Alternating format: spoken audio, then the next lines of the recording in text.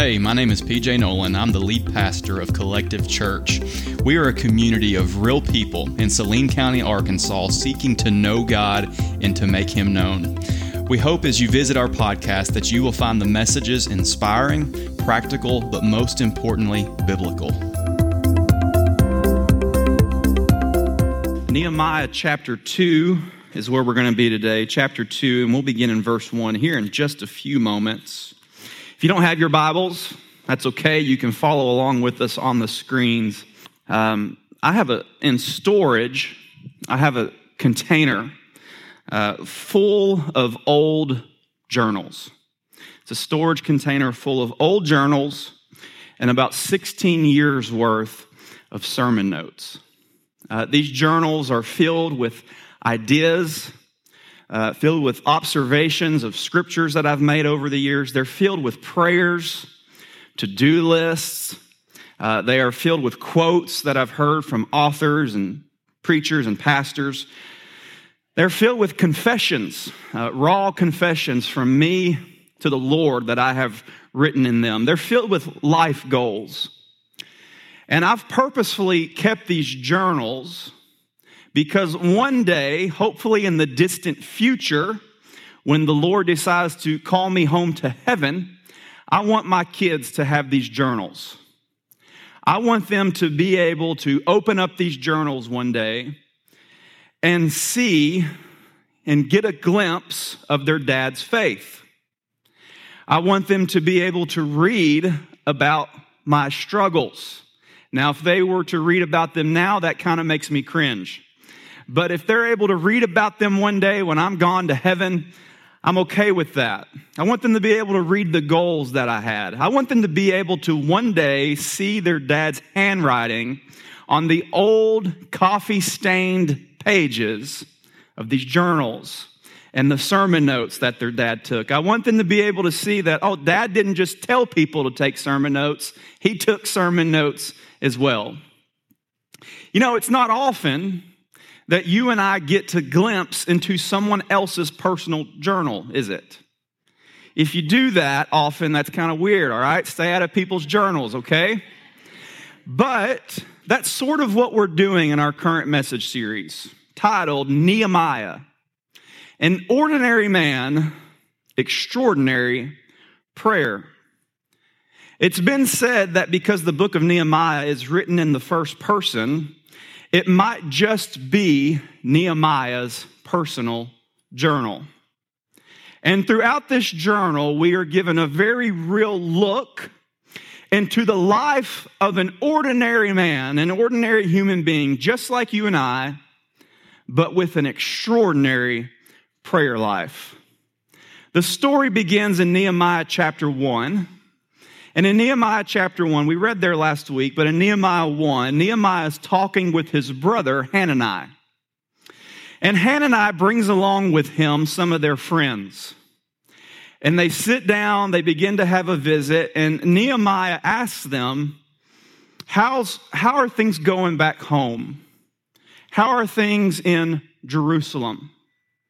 And Hanani and his friends reported to Nehemiah that the walls and the gates of their hometown Jerusalem were broken down and burned with fire.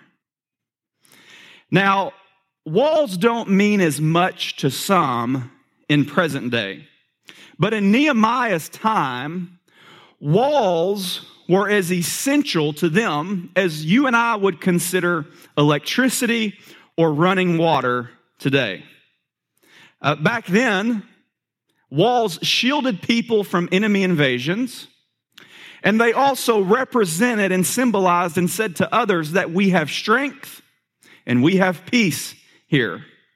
And so Nehemiah, being a hometown boy, being from Jerusalem, and hearing the condition of his hometown, and hearing what his friends and family members were having to live among and the condition that they were in, the Bible tells us that Nehemiah was heartbroken by the news that he had heard about his people and about his hometown.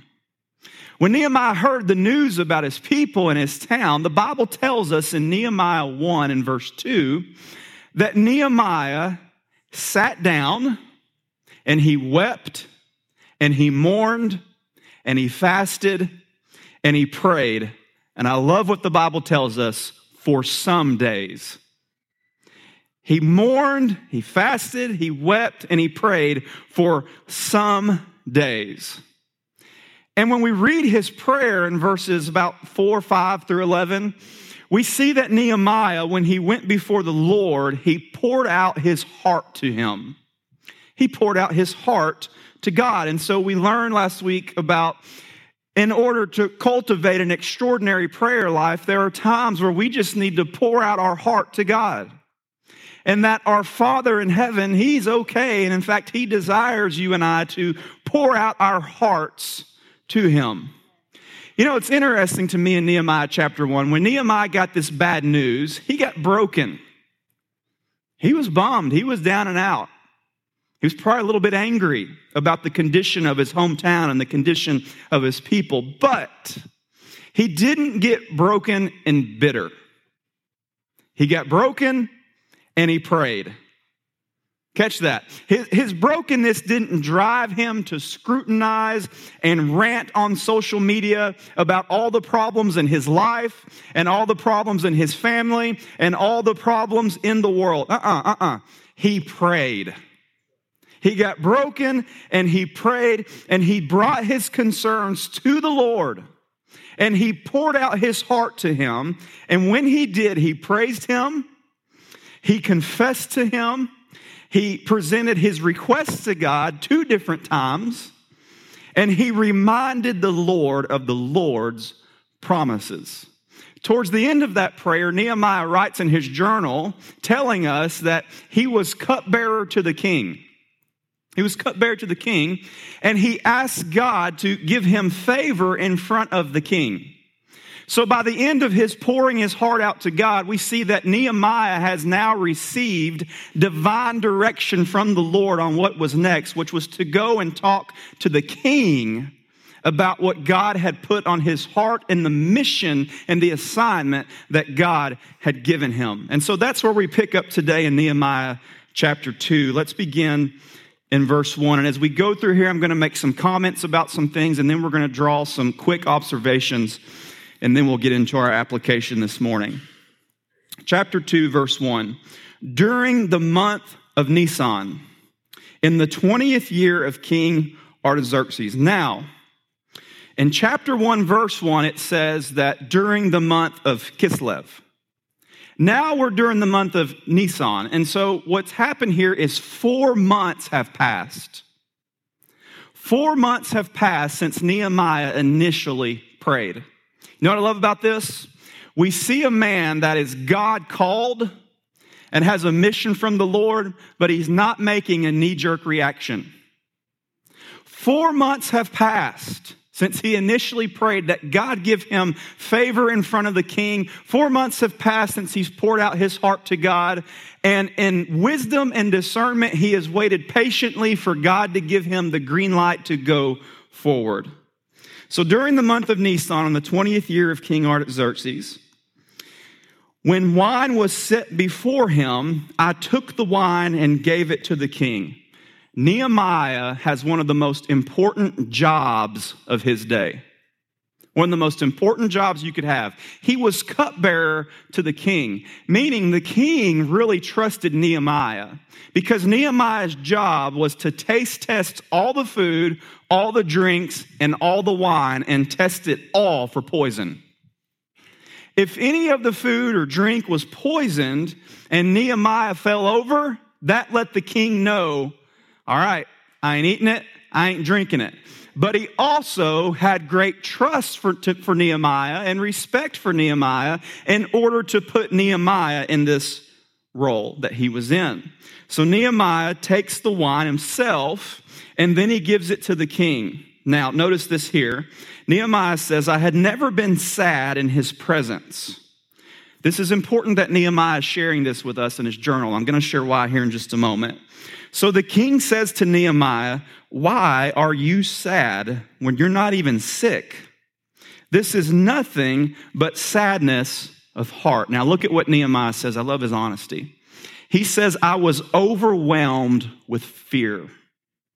Why was Nehemiah overwhelmed with fear? Well, it's important for you and I to understand that if you were in front of the king, and especially his cupbearer, it was dangerous to show any kind of fear or displeasure whatsoever in front of the king, or even sorrow. And remember, Nehemiah, he's very sorrowful at this point.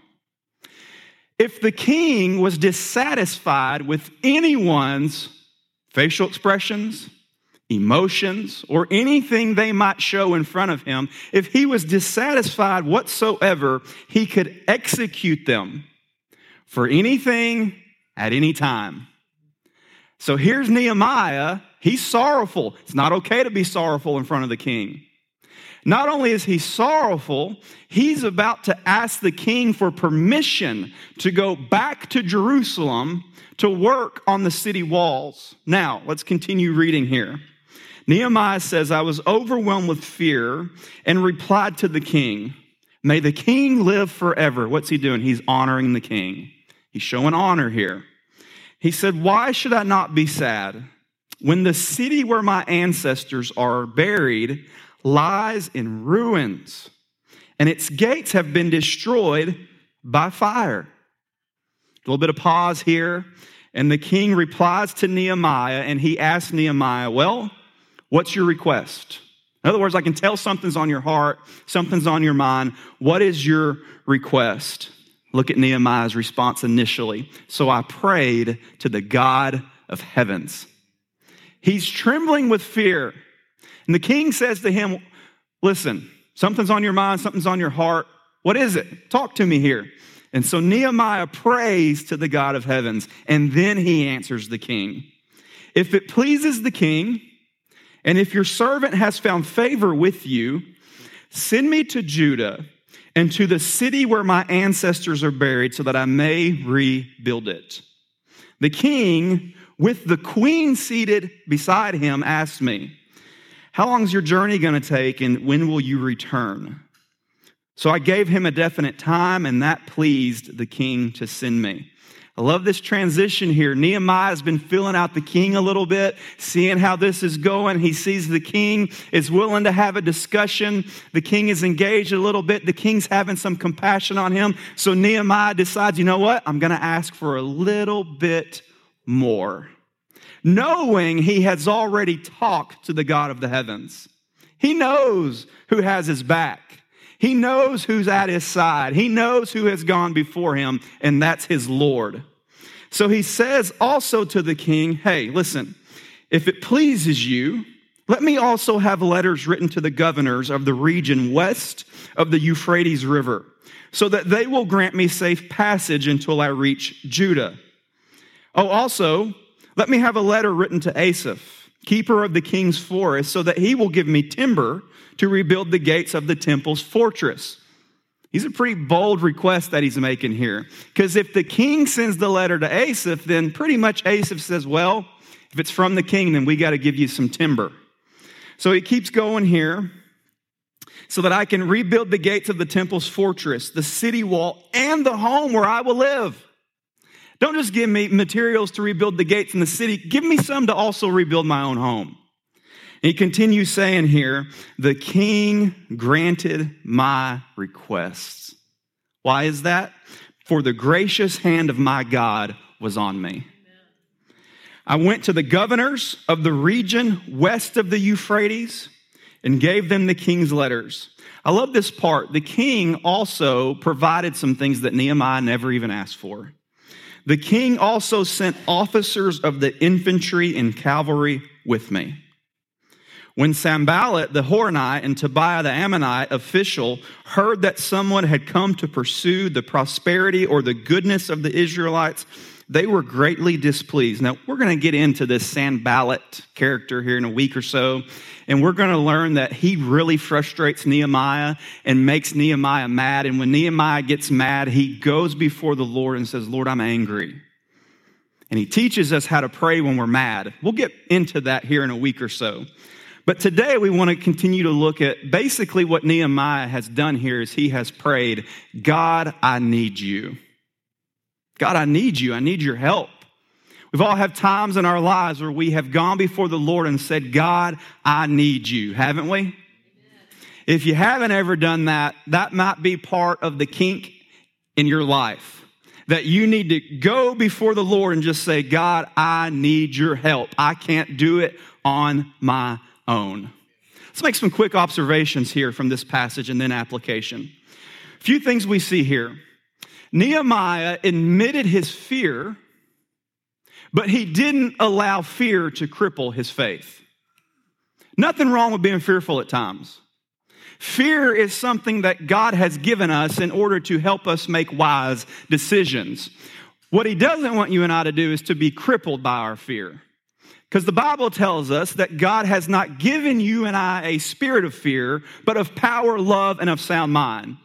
So Nehemiah is being very real and being honest in his journal. He says, hey, I was fearful, but we see him continue to move forward with the burden that God had put on his heart. So he's not crippled by his fear. Another observation we see here is that Nehemiah prayed during his conversation with the king. Now, I don't think what happened here, I don't think Nehemiah said, hey, King Artaxerxes, hold on just a moment, let me pray. I believe what happened here is in the moment, Nehemiah starts talking to the Lord in his mind.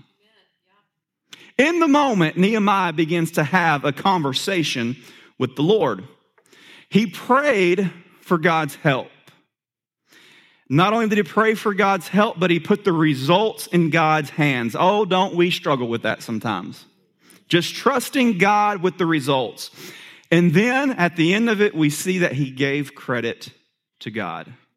Let's begin to make some application. Remember last week, we talked about how there's lots of definitions out there today about prayer, many of them correct, many of them provided by well-respected and known pastors and authors.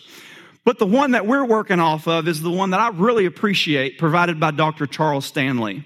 It's really simple. Prayer is talking with God.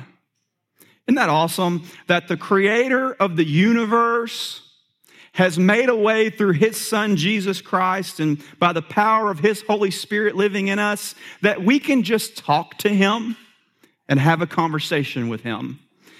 And so what we see here, some application that we can make from Nehemiah's journal, is number one, if you're taking notes, write this down.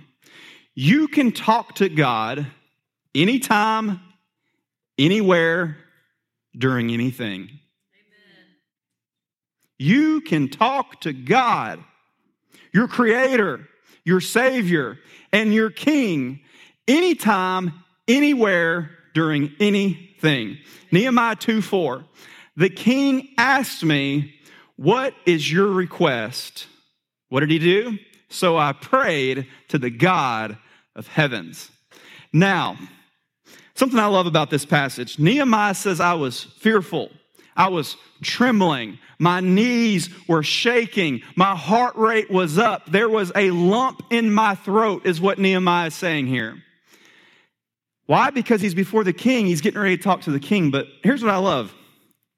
You and I belong to a king that we don't have to shake when we go before him because we are called his friends. We have been called friends of God. Now, like I said last week, it's vital that we remember who we're talking to. It's vital that we remember whose presence we are coming into, that we adore him and praise him as Nehemiah did. Just like he did here, he didn't just say, I prayed to God. He said, I prayed to the God of heavens. But you and I can come before King Jesus confidently because of the work that he has done on the cross. Prayer is not limited. Nehemiah shows us this. Prayer is not limited to a time. It is not limited to a place. It is not limited to circumstances.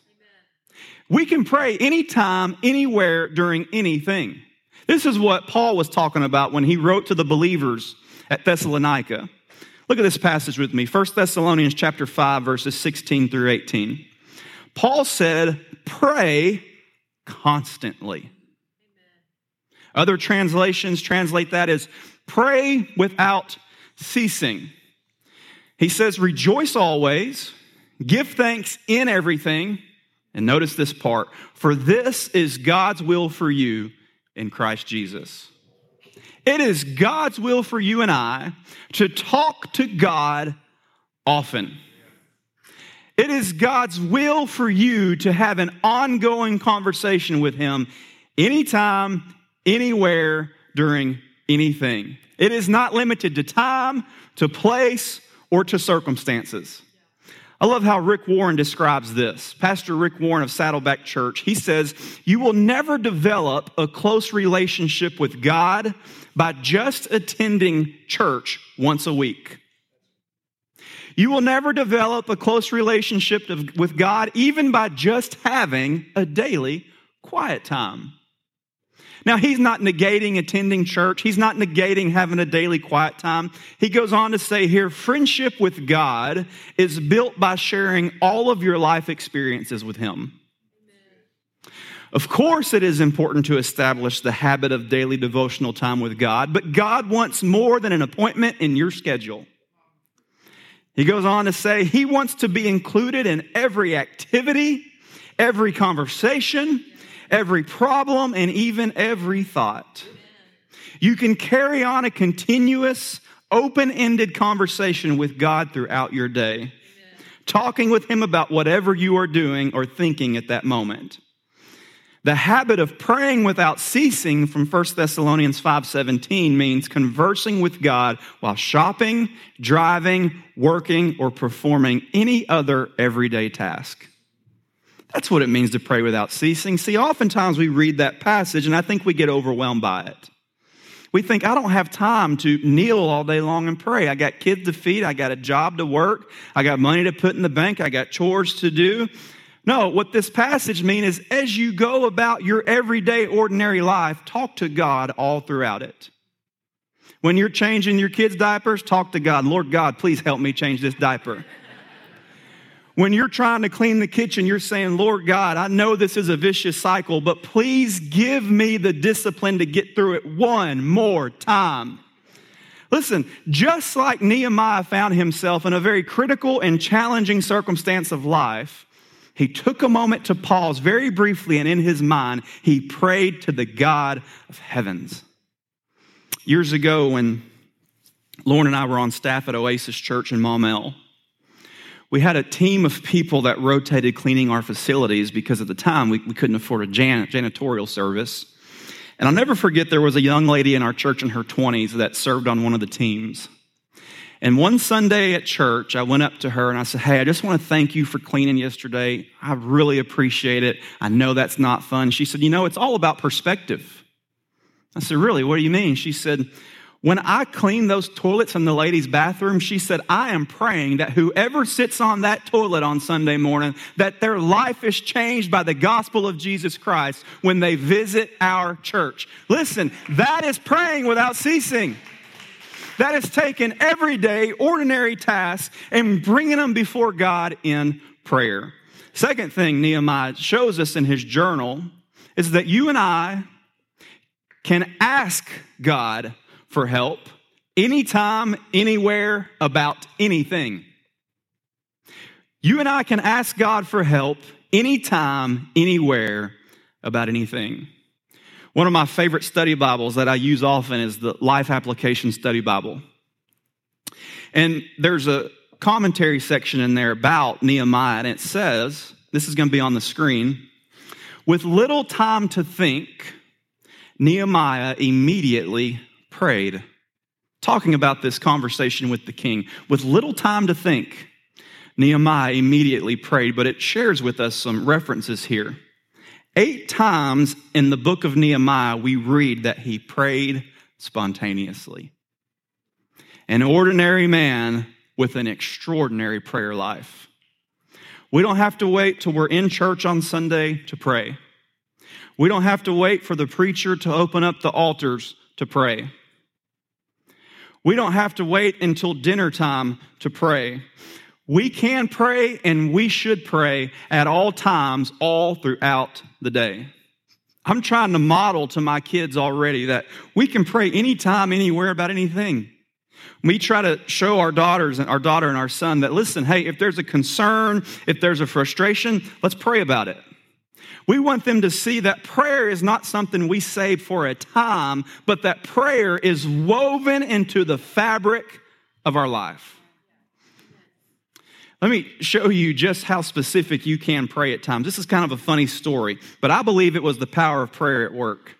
Me and Lauren, we had been married for literally just a year, which, by the way, today is our 13-year wedding anniversary. Listen.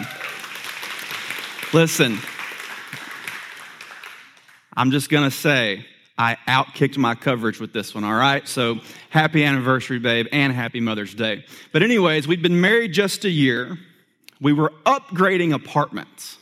When you first get married, upgrading apartments is a big deal. And so we had been living in an apartment in Conway. We were moving to a brand new apartment in Maumelle. We were going to be the first ones to live in this apartment. In fact, we felt confident about even laying on the floor in this apartment because we were the first ones living there. We're getting moved in. We're broke. Pretty much everything we had in savings went to cover the move, which, isn't it wild? It doesn't matter whether you're moving 10 miles up the road or 100 miles. Moving is expensive. We're getting all settled in. We get ready to set up our TV up on the entertainment center. And we were going to, after we got the TV set up and all that, we were going to go to Walmart and get some groceries. We're getting it all set up, and me and Lauren don't jive well when it comes to moving things and working together. We just don't work well together in that way. We get frustrated. We say things that we shouldn't say. Well, left to me doesn't always mean left to her, or right, vice versa. And we somehow get turned around on who's putting the TV where, and it falls over right on its face. It's our only TV. Hey, when you're in your early 20s and married, TV was a big deal back then. I think it's still a big deal today, but back then, we needed our TV to play Guitar Hero. And so the TV falls over, we set it back up, and I'm like, oh man, I guarantee you this thing ain't working now. We plug it in, and sure enough, TV doesn't work. And I immediately said to Lauren, I'm like, look, we don't have any money in the bank to get a new TV. We got this new apartment, but no TV, so what do we do? I said to Lauren, let's pray over it. Let's pray over it. We literally put our hands on that TV. This is no joke, y'all. Your pastor believes in prayer. We put our hands on that TV and we said, God, we're about to go get some groceries. But we pray when we get back, this TV will work. We believed it. We came back, we unloaded the groceries, and we set that TV and set it up and plugged it in, and that TV worked. Listen, praise God. You can ask God for help anytime, anywhere, about anything. Third thing Nehemiah shows us is you can trust God with the results. We can trust God with the results. The Bible says here that Nehemiah said in verse 5, I answered the king, if it pleases the king, and if your servant has found favor with you, send me to Judah and to the city where my ancestors are buried so that I might rebuild it. I also said to the king, if it pleases you, let me have letters written to the governors of the regions west of the Euphrates River, so that they grant me safe passage until I reach Judah.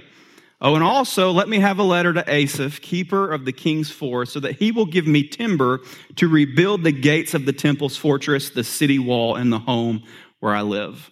In these three verses, there's two lessons for us to apply in regards to trusting God with the results. I don't want us to miss these. Nehemiah knew that God was always in charge.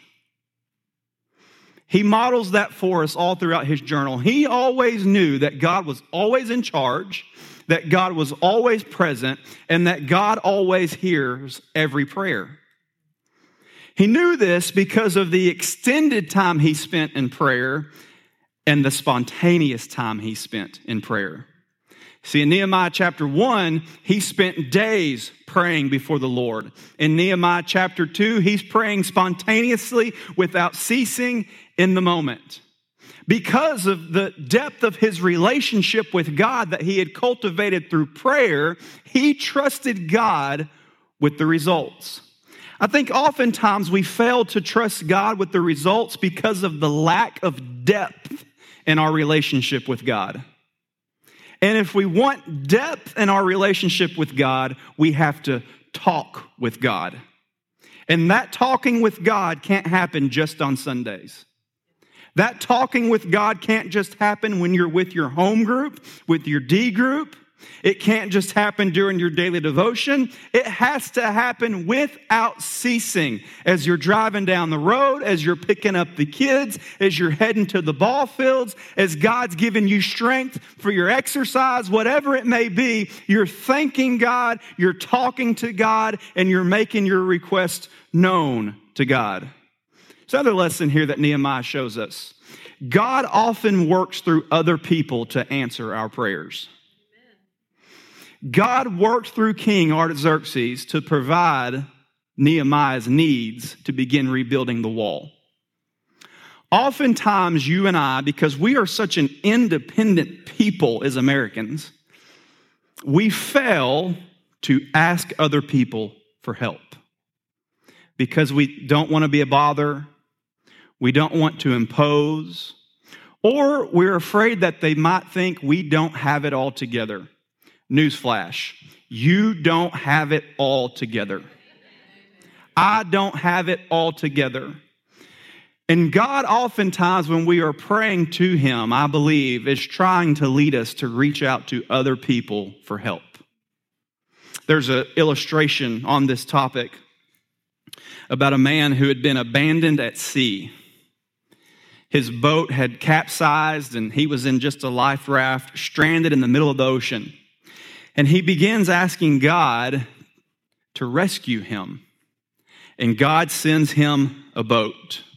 And the captain of the boat stops by the man and says, "Hey, let us rescue you. Let us take you with us." And the man says to the guy, he says, "No, God's going to rescue me. I have asked God to rescue me." Well, the captain moves on. The man keeps praying that God would rescue him. So God sends a ship to provide safe passage and rescue to the man. The captain of the ship says, "Hey, get on our ship. Let us take you with us. Let us rescue you." And the man says, No, I have prayed to God. He is going to rescue me. Finally, the man goes before the Lord once again and says, "God, please rescue me. I'm stranded." And finally, God audibly speaks and He says to the man, "I have sent you 2 different boats now, and you have been so stubborn that you haven't gotten on either one of them." See, that's our relationship with God sometimes. We're wanting God to work on our behalf. We're wanting God to answer our prayers, but we're failing to talk to the godly people or the folks around us that can provide the resources where He can answer our prayers. God works through other people. Final thing I want you to see here is Nehemiah shows us that we should always give God the credit. Nehemiah 2:8, part B. It says, "The king granted my requests." Nehemiah could have gotten real cocky here. He could have gotten real confident in himself. But what he does here is he writes in his journal, "For the gracious hand of my God was on me." The gracious hand of my God was on me. You know, if you'll pause long enough, you'll see so many different areas of your life where God's gracious hand is upon you. And those are moments to pause and give God the credit and the glory. I want to give you some questions now as we bring our time to a conclusion for you to reflect on, and Mary Ann's going to make her way to the stage. Number 1, is there a task God wants you to do, but fear is holding you back? What is it that you've been planning but haven't been prayerful about? See, Nehemiah planned, but he was also prayerful. We are guilty at times of planning but not being prayerful. What is it that you need to bring before God and ask Him for His help? And finally, what is it that you need to give God credit for? Maybe credit for your kids. Give Him glory for the church He's provided for you, the spouse He's put in your life, for the mom that He has blessed you with. With these questions in mind, what we want to do now for a few moments is we want to open up our altars here, and we want to move and we want to pray, and we want to go before God, and we want to talk to Him just like Nehemiah did. Thanks again for visiting the Collective Church podcast. We hope you found the message to be practical, inspiring, and biblical. And by the way, if you're interested in learning more about Collective Church, you can follow us on Facebook or Instagram. And if you enjoyed the message, hit the subscribe button. And if you'd be willing to, hit share and help us spread the word about Collective Church.